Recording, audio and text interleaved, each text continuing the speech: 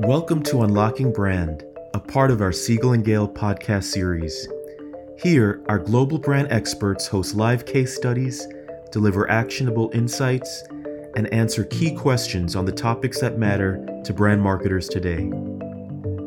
In this episode, Sam Burns, Global Chief Marketing Officer, and Lauren Boyman, U.S. Chief Marketing Officer, KPMG, join our colleagues Mel McShane, Executive Director of Strategy, Rafael Medina, Creative Director, and Margaret Malloy, Global Chief Marketing Officer, for an in-depth conversation that explores how to execute an award-winning brand refresh. This is Siegel and Gale Says. Hello and welcome to the Siegel and Gale Future of Branding. This is our Unlocking Brand series, and I'm your host for today, Margaret Malloy, Global Chief Marketing Officer of Siegel and Gale. Siegel and Gale is a brand-led experience firm. For over 50 years, we have been helping to build some of the world's top brands. In this series, we go behind the scenes to examine an exceptional brand building case study. And today we are thrilled to feature KPMG, one of the world's leading professional services firms. We will explore how to evolve an iconic brand, including how to use data to achieve alignment, how to bring the employee experience to life, and how to use design to express strategy. For this wonderful conversation, I'm absolutely thrilled to welcome two executives from KPMG, as well as two of my colleagues who worked on this program. Please help me welcome Sam Burns, Global CMO of KPMG, joining from London. Hello, good afternoon, Sam. Hi, Margaret, and thank you for inviting me. Absolutely thrilled. And in New York, we've got your colleague, Lauren Boyman, CMO, KPMG US. Hello, Lauren. Hi, Margaret. Delighted to have you. My colleague, Rafael Medina, our Creative Director at Siegel and Gale in New York, is here too. Hi, Raf. Hi, Margaret. Excited to be here. And the wonderful Mel McShane, Executive Director, Strategy, also Siegel and Gale, New York. Hello, Mel. Hi, Margaret. Good to be here. So, folks, over the course of the next hour, we're going to go deep into this case study. I do invite your questions, so please put the questions in the Q&A. I will endeavor to get through them through the course of the conversation and potentially leave some time in the hour to go directly to your questions. So, let's set the stage, shall we, Sam? How did you know it was time to do a brand refresh? It's one of those questions we at Siegel and Gale and many of our CMO friends ponder all the time. What was your perspective? Set the stage for us. Tell us a little about KPMG and the motivation for this program. Thanks, Margaret. So, our brand overall is 150 years old, and we say it's the reason clients choose to work with us and our people choose to join us. But just think about how much the world has changed just in the last 4 years alone. Think about the impact of that on business and business models. I'm thinking of the rise of ESG, the advancement of technology, digital transformation, the future of work. How do you sort of stay relevant? So there was also enough empirical data, I would say, to say our brand wasn't performing as strongly as we liked. And of most importance, really, is a perception gap around some of the areas related to our clients' future needs, particularly around big transformational projects and technology-led solutions. So everybody knows we do audit and tax, but all our advisory and consulting capabilities are perhaps less well known. We knew we have a really good story to tell. We've got some fantastic client successes. We've got deep technical capabilities, some great accolades from analysts, but that story wasn't hitting the market and our brand, and where our positioning wasn't as clear and the look and feel was a little bit old-fashioned for the digital era. So certainly those things weren't enabling us either. So we knew we needed to be more modern. We wanted to be the destination for top talent. We're also keen to address our employer brand simultaneously. And from an ESG lens, we also wanted to enhance our role as a societal brand. So plus in a business like ours, where you're dealing with 144 member firms around the world and 236,000 people, all operating under one brand, they still have a degree of autonomy in their countries or territories. So you start to see fragmentation creep in. So people start creating sort of new campaign positionings and generally pushing the boundaries, I would say, of the brand guidelines, especially for those innovative, more entrepreneurial parts of our business who always mistakenly think that they can depart from the master brand to stand out. So what I call brand meanders, and they're always a good indicator too that it's time for a change. So it's been 6 years since our last brand refresh. So it's starting to feel a little bit like a reboot, say every 5 or 6 years, Margaret. Interesting. I love that phrase, brand meandering. It doesn't sound like you're scolding people, but the message is really clear that there's an opportunity to maybe achieve more alignment. But before we get into the particulars of the program, just remind us, why is it important for a professional services firm to have a distinct point of view in the first place? Yeah, well, we recognize our brand is our most valuable asset. And in a services business like ours, your brand is literally delivered through your people. So it's, fundamental. But it's an interesting one, Margaret, in professional services. I've worked in this sector for 30 years. And I always remember a quote from many years ago. I think it was in a book called The Mind Gym. And they talked about how well brand is received. And they said, except with engineers, accountants, and production workers, where the B word is associated with smoke and mirrors and flim flam. So I'm pleased to say we've moved on somewhat since then. And certainly our leaders are really comfortable talking about the brand. But you'll still find people tend to talk more so about reputation, and reputation is technically an output of brand. And then we have, we're part of a subcategory called like the Big Four in accountancy. There's also Magic Circle in law. Often the brand of a particular subcategory can be bigger than the players within it. So there are pros and cons to this. So when something good happens, then everybody can benefit. But when something bad happens to a particular firm, then trust can be eroded across the sector or across the category. So people can struggle to name which firm did what. And without a doubt, there's also a core group who think that it doesn't always matter below that category level. So people move around between firms so much. And, clients are therefore hiring the individuals. But since COVID, we've seen brand and reputation really become the number one driver of choice in the sector now, particularly for advisory services. And that's above subject matter expertise and deep industry expertise as well. So it's going to be interesting to see if that stays, but it's definitely become more important. And then being clear what you want to coalesce around and being recognized for, as you call it, that distinctive point of view, I think that's become key. And if you can get your people to embody that, then that can really drive awareness and consideration with clients, and also how you then fare as an employer brand too. So for me, it's all about the execution. It's hard to come up with something for that distinctive point of view that's really unique, but it's how you then execute it that gives you a degree of ownership. That's such an excellent distinction you're making between the what and the how, especially, I imagine, in an organization with, as you indicated, over 200,000 professionals who are thoughtful professionals who are committing their career to this brand. So a very significant task. Mel, I'm going to pull you in here to sort of tell us, how did we settle on the positioning? With that as a backdrop, how did we employ rigor working with the team, and where did we land?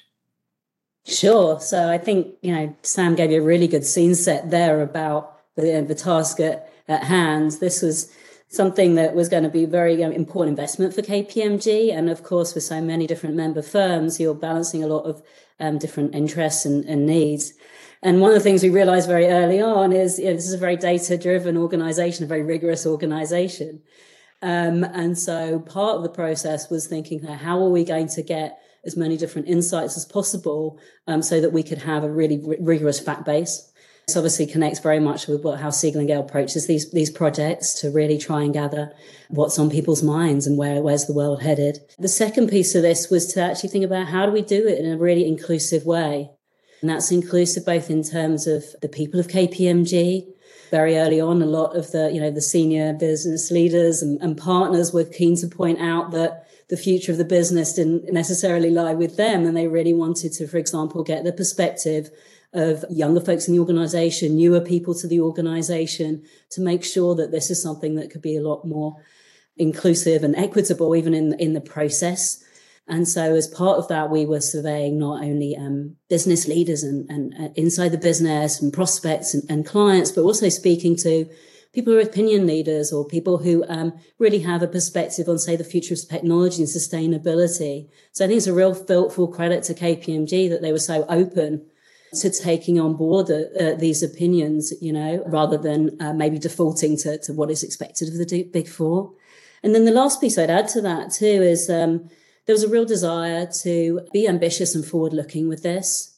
And so we're really proud of the core that KPMG has, of course, in audit, but also how could this, and tax, but also how could this be a positioning that could really sustain the growth in newer areas that we talked about and really step up to not just drive the business across all the different lines of service, but how could we really come through and play more of a societal role as well? This is obviously a firm is so scaled in itself with over 200,000 people and, over 100 member firms. But also if you start thinking about all the different areas that it touches and all the different firms that it touches and how deeply involved it is in even setting up the kind of like the infrastructure around things like sustainability, you start to think about, well, this needs to be something very ambitious for us as a firm. So that's a bit of the background. I think, to give you a peek behind the curtains, as it were, of the positioning itself. I mean, we can share a little bit of that because one thing that we landed on is, a nice summary, which we can share of just what the positioning is. And what we really landed on is that actually KPMG has an incredibly powerful kind of engine to get to insights. And it's not just the insights that it gets to, it's really got the capabilities to help businesses and organizations and individuals see new opportunities and then actually take advantage of them, because it's got such an array of capabilities within the organization. And this was a really kind of defining moment for KPMG, as you might imagine, where all different things were explored. But the sheer positivity of this, and immediately people could start seeing how they could work with this, whether they were in tax, advisory, recruiting, etc., was a real light bulb moment. And to just, give you a feel for some of the reasons then that it was chosen is by leading with insights. Obviously that helps us to lean into technology, etc. But there's a real human factor in that as well. And we really wanted that about the people we have, the processes and how we use technology, what clients were looking for, what really transformative outcomes for their business and KPMG, how they could support that.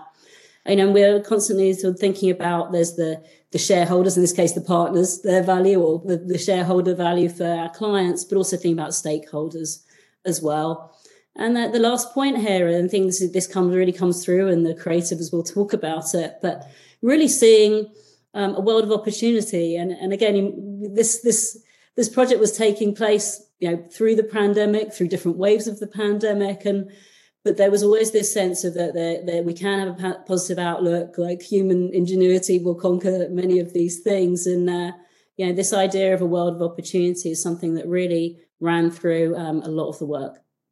So, Mel, I'm getting some questions around the specifics of the process. How did you conduct the interviews? Was it group? Was it individual? Talk to us a little bit about the process and your assessment of what worked well. Yeah, sure. So I think what works well is when we actually have a combination of those things. So some of these things were, in-depth interviews with external folks. Some of these were taking place, gathering together particular groups of leaders, or those with a particular perspective in KPMG. And this also gave an opportunity for people who maybe don't get to be in a room very often together to be really thinking about what's the future of the organization, what genuinely makes us special versus others. And, it's quite amazing to be able to, in that time where we're remote from each other, to be hearing from completely disparate parts of the world, right? It really felt like the world was coming, in that case, to my living room. And we were able to be thinking about what is it that we'd like to see for KPMG and what we'd like to see for the world. And then, as those who follow Siegel & Gale are aware, we have a number of proprietary research techniques ourselves, which really were able to unearth what truly motivates people in buying these types of services, what is shared across different lines of service, so that we could be confident that we were going to be creating something that could work, at the highest level, but also, right down into a particular line of services demand gen. So long way of saying lots of techniques, and I think it's a real testament to the team to be able to then draw that all together into one single positioning. And internal interviews as well as opinion leaders and KPMG clients? Yes. In fact, Lauren and Sam, you might recall, we surveyed also every employees at KPMG and then weighted them. So in actual fact, there's, a few of us here today, but thousands and thousands of people have participated in this process. Yes. Move to Lauren in a moment, but the question's coming in around how you achieve consensus. So lots of inputs. How do you settle then on the positioning? Is consensus even the right lens through which to look at the problem? So Sam, would you want to take a few words on this? I'm happy to. I mean, I think it's always hard to get consensus, but I think there's with going with the insights position as well, it's really important to use that in the approach. So, use data to really make those decisions. Because, when we looked at the rationale for why do we choose the insights-led positioning versus the other options that we looked at, well, it just tested better. And we can say it tested better by 10% with our advisory buyers and 12% and by 12% better with future buyers. So people who are not existing clients. And that was one of the key drivers we were looking for as well. So then the other route. So it's really hard then for people to necessarily argue with that evidence. And people will always have subjective views. But if you bring the data onto the table and say, look, we've market tested and this is what it comes, it takes that subjectivity off the table. We have a route to go with. And I think in an organization like ours, where particularly a partnership structure where there are lots of views, you have to take it down that route to get to an eventual outcome. You'll never get everybody to agree. That's what I would say. Yes, thank you, Sam. And thank you for emphasizing that you market tested it. It wasn't opinion of the folks on this call and your teams. Yeah. So let's move to a moment, Lauren. I want you to talk about alignment around business goals. I recall talking to you just before you joined KPMG, and you had a lot of passion for the organization and a lot of clarity around the business opportunity. So spend a moment, please, in aligning business goals with the brand refresh initiative and how you and the team thought about that and framed that. Yeah. Okay. Thanks, Margaret. So I do recall that call as well with you before I joined, and marketing is truly fundamentally supposed to be an enabler of business growth. So a brand should represent the business strategy. And I think, honestly, the refresh that we did was very linked to our firm's strategy. When we started this, we were in the middle of a global pandemic. There was so much going on around everyone. So that, in a way, created an impetus to reflect on how we wanted to be seen in the market. The pandemic taught us that we are capable of adapting to change, especially in the face of challenging times. And that was the time in the U.S. business that we embarked on a pretty transformative front office transformation, which at this point we've been working on for over a year now. But that front office transformation put a lot of focus on how to achieve growth in such an uncertain environment. And it's really about being able to interpret and react to market signals, being able to bring real-time data and insights to the table to help our clients solve their challenges. And so the insights positioning was a perfect representation of what we were doing as a firm, because that's really what our front office transformation was all about, to enable us to leverage our collective relationships and our collective insights as a firm for the benefit of our clients. But, you could think maybe a transformation like that is really all about technology or all about process, but it's also very much fundamentally about how we want to be seen and how we want our people to feel to bring that transformation to life. So this brand refresh was about showing the new, fresh KPMG and the many capabilities that Sam talked about that we are not known for, but that we have. This multidisciplinary firm, when all of those pieces of the firm work together, it creates really great energy and really great insight. So anchoring the brand refresh in what we're aiming to achieve as a business, it was an opportune time to do that because of that link to our business strategy. So our brand really became a tailwind to what we're doing overall as a business to drive growth. And Lauren, when you say your front office, what do you mean? I mean how our sales and marketing capabilities connect to show up in the marketplace. And it could be a very broad term, inclusive of our website, how our people present themselves in meetings, but it can also be more the systems and technology that enable our people to have those connections and have those insights. So this is public. We have a partnership with Salesforce that is powering this. But like I said, it's not just the technology or the process or the workflow it changes. It really is meant to be a broader how we show up, and our brand plays a really large role in that. Lauren, can you speak for a moment as to how this brand refresh is impacting the various stakeholder experiences? So Sam outlined the importance of brand. You've emphasized its materiality to driving growth, but also experience, how on a day-to-day basis it's affected. And I recognize we're early days. Yeah, I mean, a brand should be a constant reminder of what our people should aim to represent. So I would say that it shapes our client experience because, number one, our people are thinking every day about how they can leverage data and how they can push themselves to get to that insight in whatever it is that they're doing for the client or for the firm.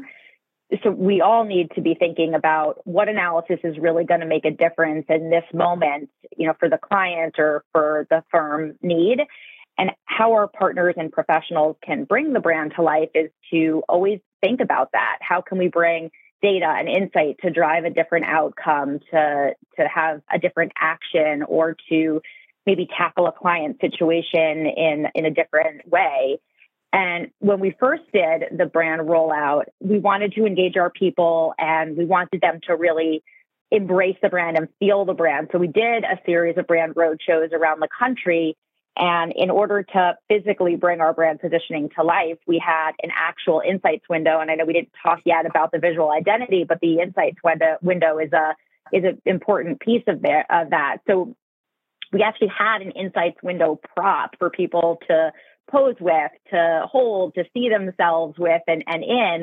And that hopefully was a really inspirational aspect because it is what we learned from our clients that people want. Our clients they're looking for an organization that's going to bring insight, and it's our people that do that. So yes, a lot of data out there, but how that actually comes to fruition in a client conversation or in a client engagement within Insights is to solve the issue at hand. Really that's what makes a firm stand out.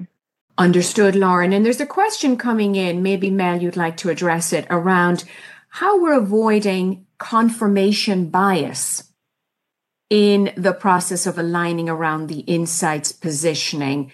Anything you'd like to comment on there in terms of, you did indicate the expansiveness of the research efforts? Yeah, I think proof of that is that some things changed on not the core positioning, but what we did on the employer brand as a direct result of the input that we got from around the world. So, and actually the leadership was very keen to take the counsel of their employees and talent on that. So, I think it's a way of saying is that even if we had strong feelings about certain things, in some cases, we're like, well, we have to defer to the audience here. Let's put the user first.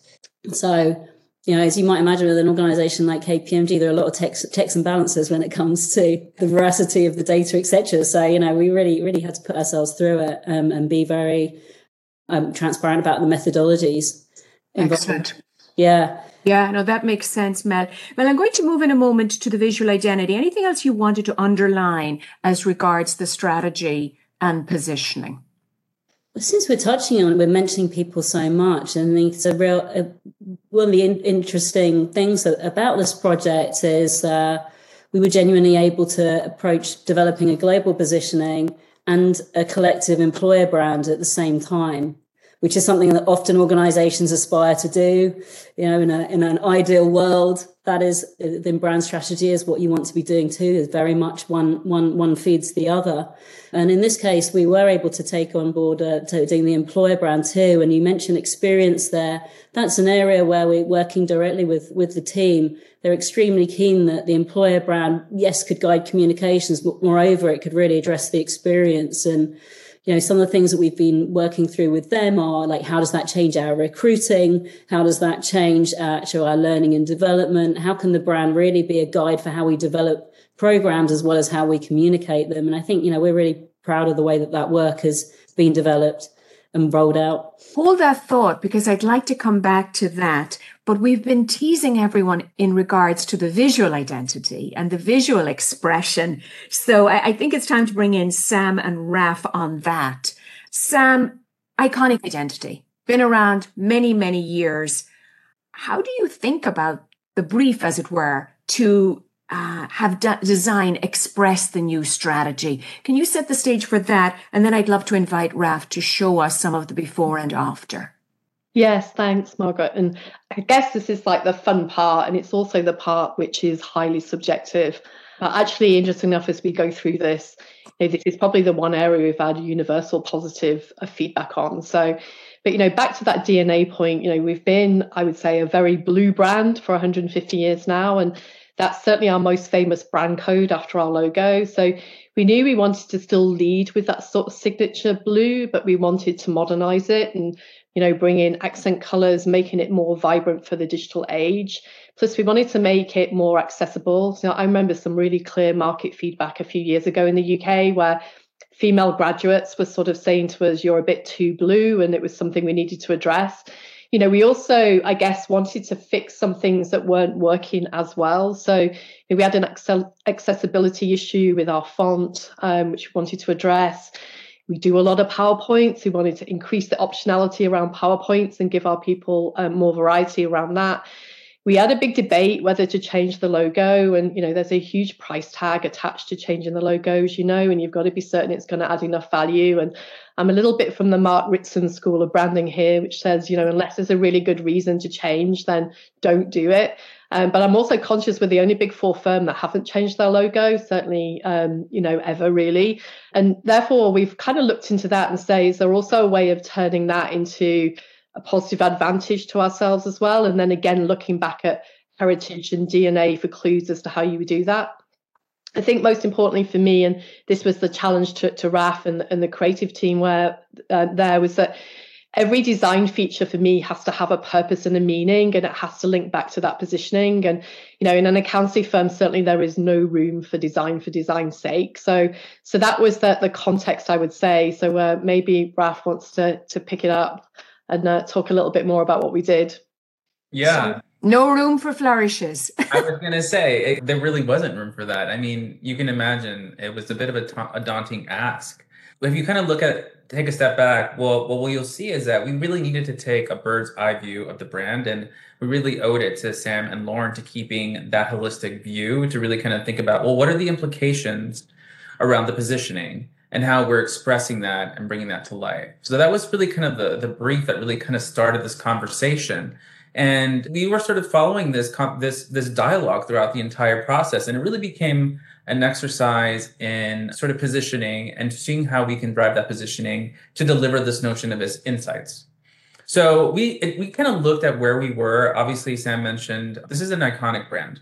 It's been around for a really long time, and it has a reputation. So what do we do? How do we take these legacy elements, primarily the logo, this world of blue that was really kind of like so deeply embedded into the DNA of the identity, and really utilize that to become like a jumping point into this exercise of bringing insights-focused positioning into this visual language that really kind of helps create an illumination to help guide clients through the identity, but also convey this sense of optimism and this hopefulness towards, when we're thinking about the future. And the fact that we were sort of transitioning from a primarily print-driven brand experience to a digital-first brand experience. So as you can see, a lot of the byproduct of being a global firm with multiple member firms, there were some really good underpinnings to the brand that cohesion started to sort of fall apart over time.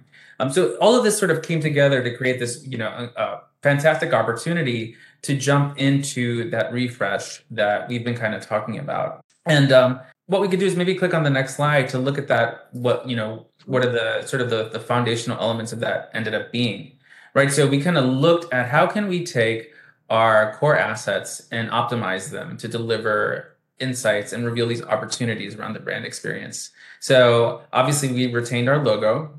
we kind of moved it away from this sign off to the center stage moment, right? Where it's capable of broadening how it's expressing and delivering that notion of insights as a hero element, and actually takes on more of a narrative-based tool versus just being pushed off to the side.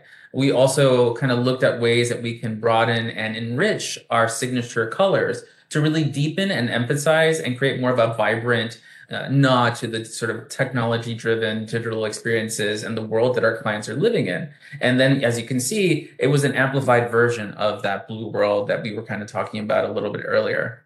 And then from there, Sam mentioned the fact that we were solving some of the user pain points. Obviously, around legibility, we kind of looked at the font and made it much bolder, more impactful, and kind of evolved that as well. So throughout this became for us more of an enrichment mindset.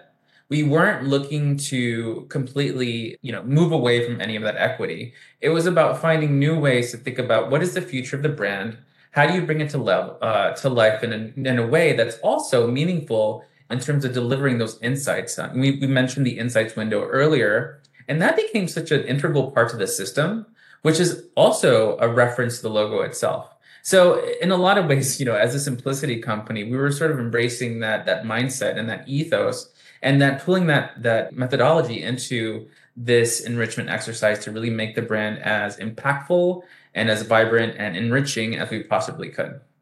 Raf, for the purposes of our podcast listeners who can't see this, might you describe the insights window, please, and also a little more specifically on the vibrancy around the colors? Absolutely. So the insights window, as I mentioned, was derived from the logo, and the logo is comprised of these 4 rectangular forms, which in a lot of ways was kind of sort of the foundation, right? The building block for the brand.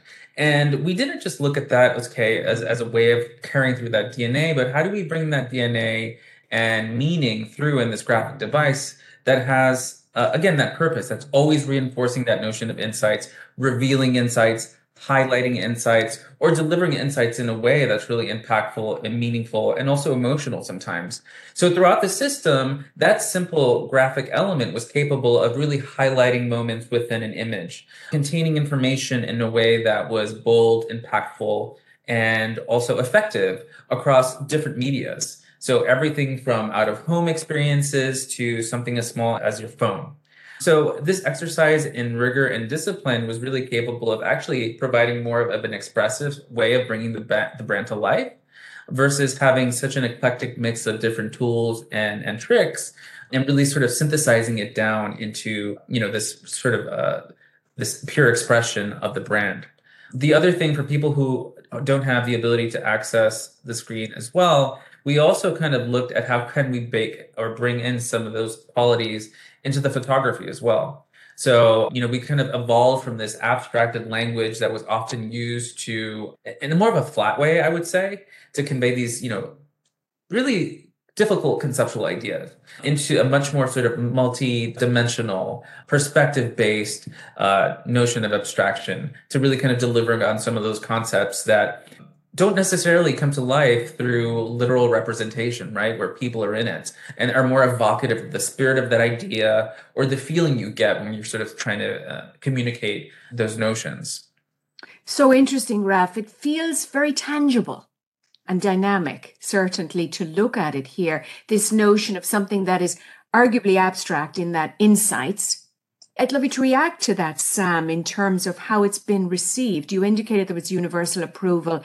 Why do you think that is so? And to what degree was there testing involved in this component? Mel and Lauren spoke about it earlier in the strategy and positioning components. Yeah, I think because people could see it was an evolution from where we were, so it kept the best of what we were, but it's evolved to something that feels much more contemporary. So, the vibrancy, it's modern, it is for a digital first era, which is where we were trying to move. But I think the fact that even the graphic motif, as it says for those who can see the slide, that as an insights window and, and having a definition for saying we're going to sort of zoom in on something and bring attention to it. So I think because there was a very rational explanation for everything, it got very well received, and it was very cleverly thought through from start to finish. So that was the sort of internal feedback, and the external feedback as well from the market testing that we did there. So, but we went through an iterative process on it, and we still are to some degree. And I think the days where you have a visual system and it doesn't change are over. I think it's in constant iteration. My plea to our countries is, don't change anything locally. We change it centrally once. But if we want to change things, then that's how we will work going forward. And it just, so it's much more fluid, I think, than how things would have worked in the past. Let's spend a moment on that, please, Sam, because questions are coming in around how did you roll it out across such a large organization? Did you tweak the brand for certain markets? Was there a degree of localization? Was it uniform? Or indeed, how did you think about brand guidelines and the degree of flexibility you afforded to the different member firms? And I recognize that too is a work in progress. What have you learned thus far? Yeah, so we did. I mean, this is, luckily not our first rodeo. So, we did our last refresh in around 2016. So we've already, been through rigorous process of changing the guidelines and looking at that. We did work at speed, and Raf will know this, of the pressure of trying to turn this around quite quickly. I think back to that point of, it's not a case if we change it and then that's it, and we might have some things right, some things not quite so right. We knew it would be quite fluid, but we wanted to get something out quite quickly. So we set up a brand council where we've got sort of 15 different countries represented, and about 24 people sit on that, including our global brand team.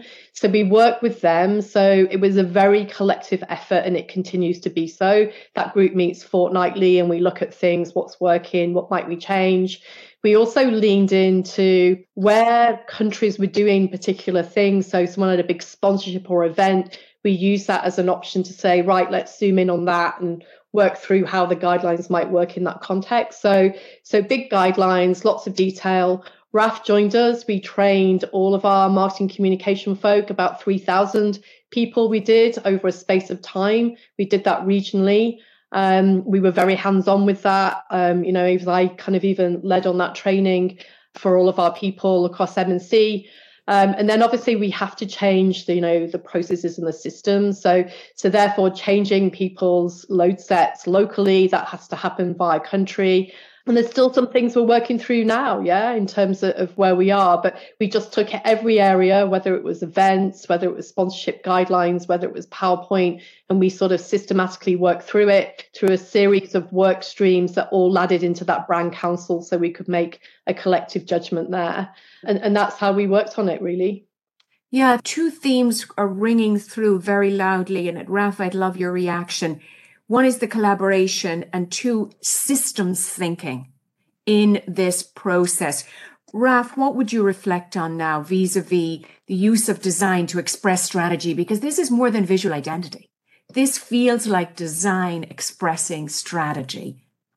Yeah, I mean, I'm kind of smiling at that notion because obviously this was at the beginning or sort of early stages of the pandemic, and I was waking up having my coffee with Sam on these calls and Lauren while she was having her lunch. So we got to know each other pretty quickly, and we were working very quickly. And then actually, I think that really facilitated the outcome because we were sort of looking at things and assessing things in real time, essentially. So as you know, and when it came time to start actually training people, training the different member firms, it actually almost felt that, we were kind of already planning for the future of the brand, because what you see here is only the tip of the iceberg, right? There were so many different ways that we were kind of thinking about how we can dream this up in another 5 years or 10 years, but we really just needed to kind of think about, okay, how do we find a universal language that's capable of evoking and speaking to multiple audiences, a multitude of audiences in a way that's actionable, right, in real time, but also is true to the brand. So all of that was consistently kind of a conversation that was almost kind of like the through line of the conversation and the development of the brand. And I think that was really kind of facilitated through that partnership, sort of that shoulder to shoulder spirit that I think is already inherent to the culture at KPMG, but then also working that into our day-to-day relationship. So for me, that was kind of one of the key beneficial parts of our dynamic, essentially. Yeah, thank you for that, Raf. So now that we've reflected on the strategy, the identity, Lauren, let's get back to the business goals and how you thought about and the team thought about activating this brand to drive demand across the many professional services that KPMG provides. Talk to us about that process, how you navigated it, and what's working. Sure. So, I mean, it's an interesting question about activation, because as multidisciplinary firm with so many services and so many solutions, it's the consistency in branding that when it's done over time with repetition and intentionality will really change perception. So we needed to create a flexible system at the global level. And as they just described, Sam, Raf, it was completely collaborative, and they appreciate that about the countries and member firms appreciate that about global. So it was a true global effort to get this done. But we needed to create the activation at the country level, at the member firm level is really where it's responsible for bringing the brand activation to life and to adjust it and tailor it to the needs of our country and our businesses in so many different ways. So to do that in the US, we built on the positioning. I wouldn't say we meandered, but we definitely built on the positioning and created a storytelling platform called Opportunity Insights, where we selected client stories and told them through a video series across many different services and solutions that we have. But what we did for consistency beyond the visual consistency that, Raf just talked about was that we thread that needle through all of the stories that we told so that they had a consistent structure in how we were, filming the videos and how we were telling the stories. So we started with a consistent opening that established the brand positioning. And then we showcased the journey from challenge to insight in the story. The third segment was about the insight discovery, telling the details of the story and of the team finding the opportunity in the insight. And then the closing segment was really about that insight driving to an outcome. So the whole video and the video series itself, they're less than 2 minutes, but we've told the story completely from insight to opportunity to outcome in that short time frame. And we're able to do this across very different solution sets. So I'll tell you just two of the stories briefly to show you how this works across pretty different client stories. In one story, we told the story of a client called BKV, where we helped them stand up a data strategy and governance program so that they could get clear insights and analytics on their business. And in that video, we had actually the CEO in addition to the lead KPMG partner telling the story. Then in another film, we talked about our work with the Morehouse School of Medicine. And there we were showing how we used insights about COVID-19 and the health-related information in the community to support those that were disproportionately impacted and provide greater care and resources during the pandemic. So both of those were focused on the insight that the KPMG team came up with and the opportunity that led to our client for them as well as for their customers. So the videos themselves, the Opportunity Insights platform is really performing well. It's amazing how much engagement and time spent with the videos and with the related content there is.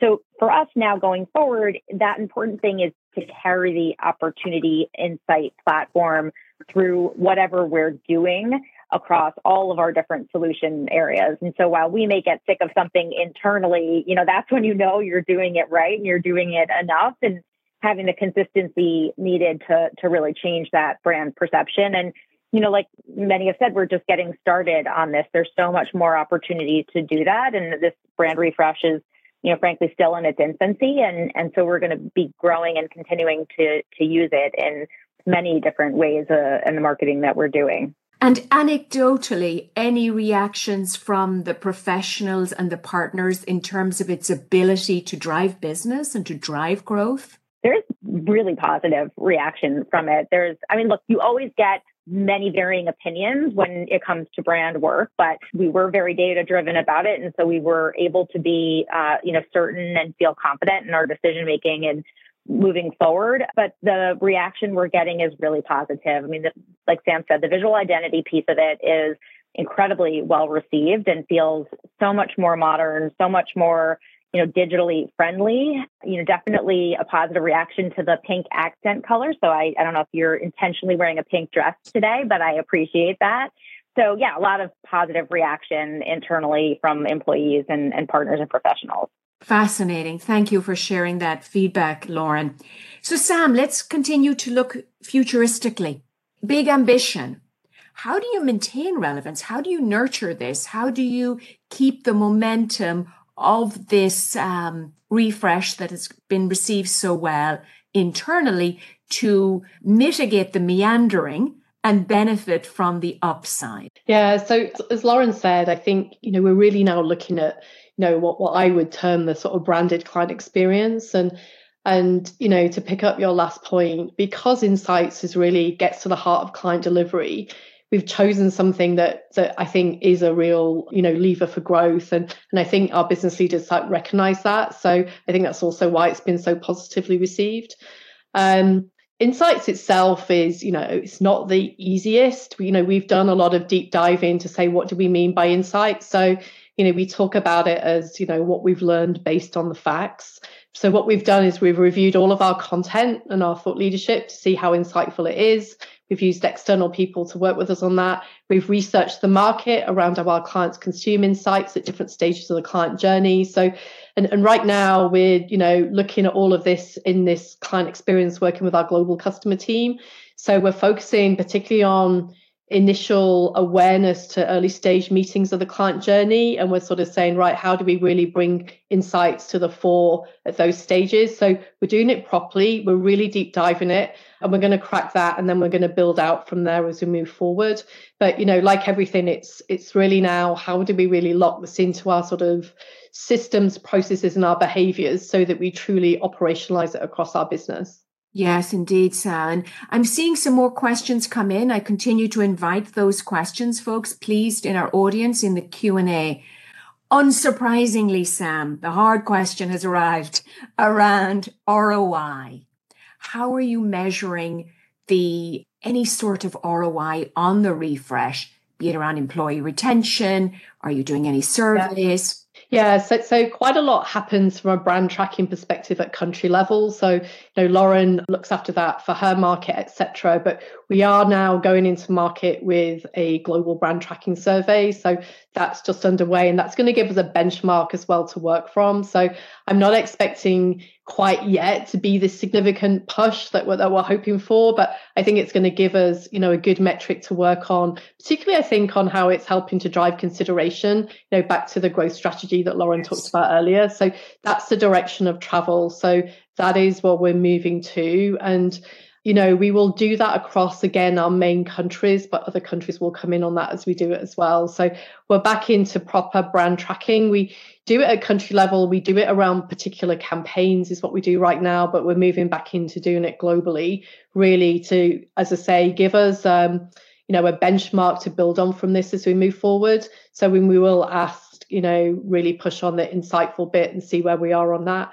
And we've done really, even since we started, we've been really taking insights to heart. So taking our own medicine. So each time it's a bit like the work we've done on our content. We've gone out and said, let's really test how insightful our content is so that we know where we are on that. And so we will continue to do that. And we've learned more about ourselves. So even having chosen this route, we've been encouraged by some of the research we've done since on the feedback we've had around how insightful we are. And that's been a positive endorsement really of the direction that we've taken.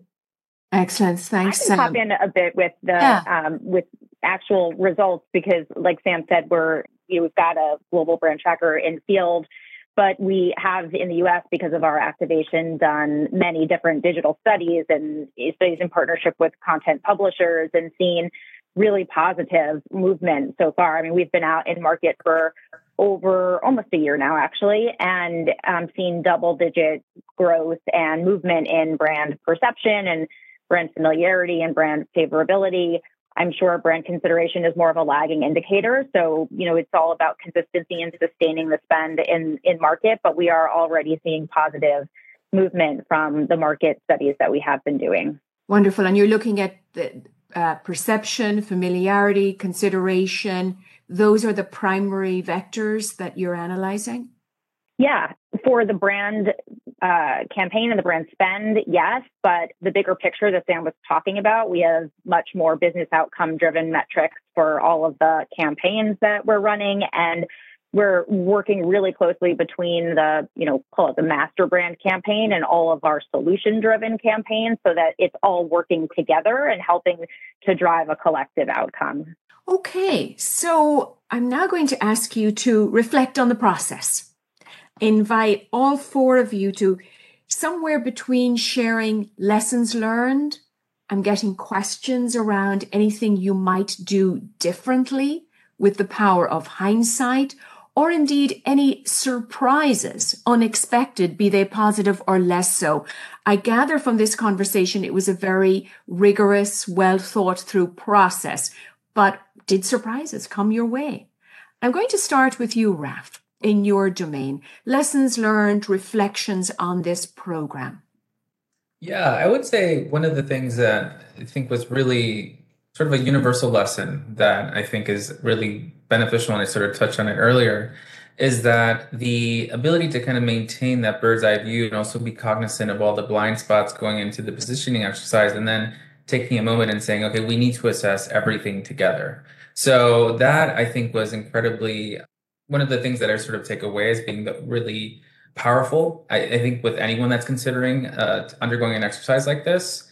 And for me was a key thing in terms of helping the work move forward to bring it to where it is today, which again kind of ladders into the partnership and the conversation that was ongoing.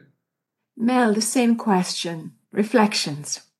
Yeah, it's been interesting in this call. It starts making you think differently about various things, right? But I think the one I keep coming back to is power of looking forward. I think we genuinely believe that brands aren't built by just, looking to the past in the rearview mirror. They're not built by just showing a mirror of the organizations it currently has. And I think the willingness of KPMG and to really take a step forward and say, this is our vision of the future for the world and for clients, and to build that into their positioning, I think that's been so positive. And I think that's why there's been such a big uptake in this sense. It helps someone know what they want to do in the morning. What's the insight, what's the opportunity, all the way through to some of these bigger things we see of like activations with the UN or the NASDAQ, etc. But real credit to the organization in backing something that really takes them forward and looks forward. Thank you, Mel. Sam, same question and an opportunity to offer, from your vantage point, anything you might do differently or any surprises. Yeah, I guess when you get to my age, this is, I think, maybe the third or the fourth brand refresh that I've done across my career.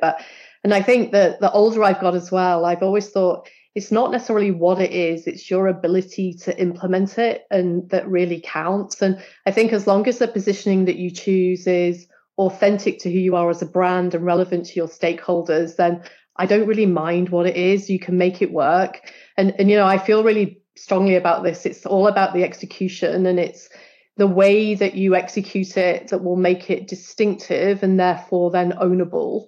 And people look for this holy grail of, I need to come up with something that's different from everybody else, etc. You just need to execute it better than anybody else. And I think there's a really big lesson in that. And the older I get, the more I'm convinced that that's the right route. And then the second thing I would say for us, and it's no surprise, I don't think, is influencing and stakeholder management in our business is everything. And we have to continue to inspire our leadership on the business benefits of strengthening the brand and using every opportunity to do that. So those would probably be the two things, Margaret, I would pull through.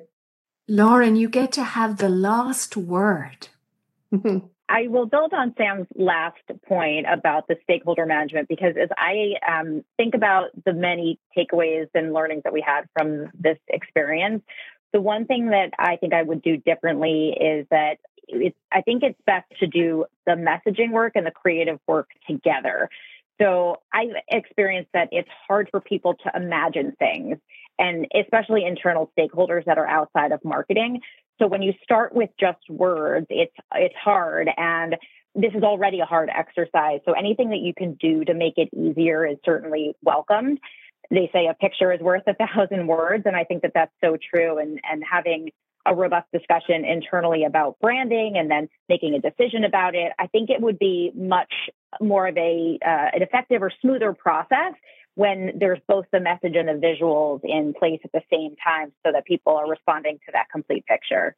Well, thank you for that. And thank you and congratulations. I hope you've had an opportunity to celebrate it internally and externally. So thank you, Sam. Thank you, Lauren. Thank you to everyone at KPMG. And thank you and congrats to Raf and Mel and your teams at Siegel & Gale. I know you've put a lot of energy and passion and advocacy into this, and no doubt it is very appreciated. To our audience, should you have friends who may have missed this, I invite you to follow Siegel & Gale Says on your favorite podcast platform. If there is another topic that is of interest to you, my audience members, please feel free to reach out to me, mmolloy@siegelgale.com, or any of your Siegel & Gale colleagues, and we would be delighted to program another episode that answers the most pressing questions you have around unlocking brand. With that, I'm Margaret Molloy, thanking you and wishing you a wonderful rest of day. Thank you, everyone. Thank you for listening to this episode of Siegel & Gale Says. You can read more thought leadership pieces and explore our work at siegelgale.com.